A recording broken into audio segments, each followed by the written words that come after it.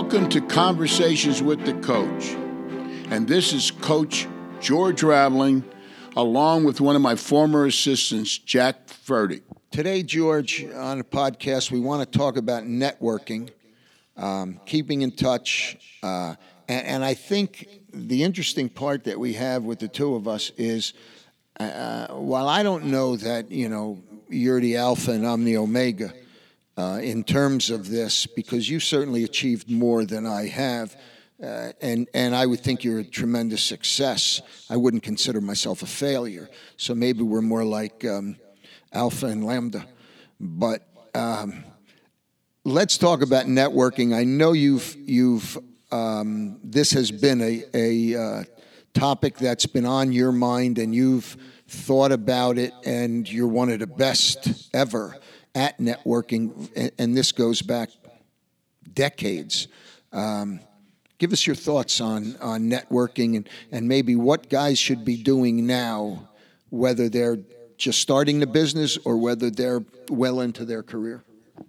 Well, I think as I look back over my life and I listen to what you're talking about, really, the real word is relationships and how do we build and maintain and sustain relationships, because none of us in life achieve success alone. We all need people in our lives that can be contributors to our life and that we can learn from.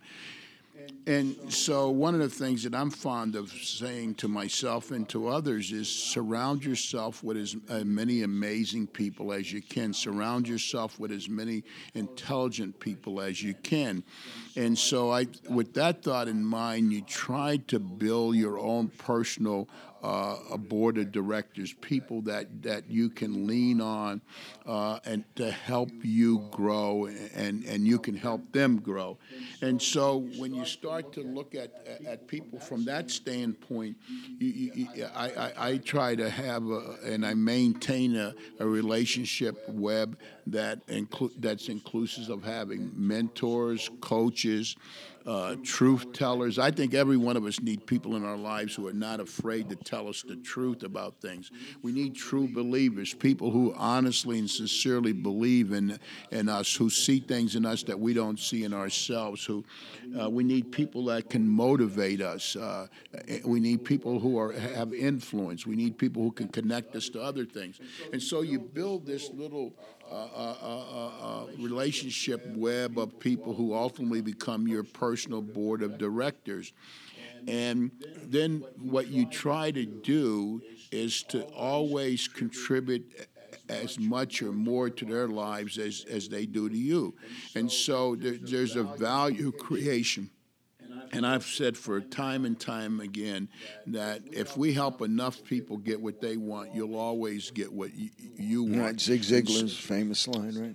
And so, and to me, the real value of relationships is what can I positively contribute to the lives of others. And that's how I build my relationships. I don't keep score in the relationships. I don't believe anyone. It's not how much you've given me or I've given you, but that we positively can contribute and create value in each of our lives. And then I think in building relationships, there's little, what I call touch points. There's time that when we need to constantly have these little touch points, whether personal, in person or by way of technology, that we're continually sending signals out that I'm thinking about you, that I care about you. Here's some things that I want to share with you. And with technology being the way it is today, it's very easy to stay in touch with people.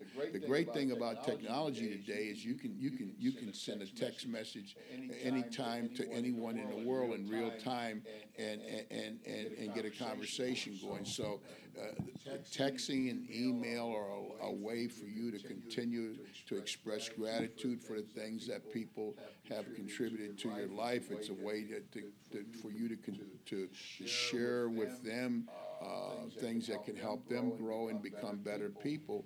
And so to me, when I look at relationships, it's all about sharing. Well, from a personal standpoint, and I know that I guess for the listeners, this might be interested because you're like a how-to and I might be like a how not to. I remember taking my job so seriously. For example, I talked to Seth Greenberg years ago, and he had mentioned to me how much he learned from watching Larry Brown practice when he was with the Clippers, and Seth was at Long Beach State. And at that same time, we were at USC. And I had known Larry for a while. We recruited the same guy when he was at Kansas and I was at Tennessee. So we got to know each other. But I always had this feeling like, USC is paying me to do a job. And I always had something to do, And I always felt like it wouldn't be right to cut out, because we practice at 5:45 in the morning, and the Clippers, would practice usually in the afternoon. Most of those guys hadn't gotten in by 5:45, so I could have gone over there just like Seth did, but I didn't, and I thought, that's a real regret that I have. Unlike Frank Sinatra, I have many regrets, and that was one of them, I remember. Another instance, is a funny story, and I know you'll remember this, was you used to it was great for me because you used to read all these leadership books, and then you would tell me which ones were good. So I didn't have to read the ones that weren't as good. And you gave me this book called Leadership When the Heat's On. And I read it, and it's a guy, authored by a guy named Danny Cox who lived in Orange County. And at the end of the book, he put something about, if you have any comments, call me, and he left his phone number. Well, I was going to the Final Four, and I had a book with me, and I run into a kid who was one of our managers when I was at Oregon, and he had become a junior college coach, and he sees me, he says, "Oh, what are you reading?" And I said, "Whatever." And he said, "Oh, is it really good?" And I said, "Something that's great book is Leadership When the Heat's On." Well, sure enough, he gets it, and he's the kind of kid who was uninhibited. He calls Danny Cox. And, Danny Cox says, "I appreciate it." And "Where'd you hear about it?" And he gives him my name. And one day, my office was right next to yours, and the secretary was right out front. And the phone rings, and she goes, "Trojan basketball." "Yes, Jackson." I say, "Who's calling?" And then she says, "Okay, Danny Cox." "Okay." And you came flying out of your office thinking, usually it wasn't somebody who was asking for me. They were usually asking for you. And, he called me and he said, "Jack, this is Danny Cox." And he said, "I wrote the book." I said, "I know, I got it on my shelf right here." And you were standing in the doorway. And he said, "Well, I'm writing a follow-up, another book, and I'd like to have a quote for you for the jacket cover." And I said, "Danny, you don't know much about basketball, really, do you?" And he says, "No, I'm 5'4" and a quarter." He says, "And that quarter means a lot to me." He says, I said, "Well, you really want George's quote?" I said, "One reason is the reason I read your book is because he's the one who told me about it. And he's probably sold 100 of your books from, sending out his recommendations to people." So we ended up, I was the conduit because he had a busy schedule. Your schedule is a lot busier than mine. And I got the three of us, if you remember, we went to, he called me and he said, "I'm flying into Orange County, but if I fly into LAX, we can meet and have lunch at the airport.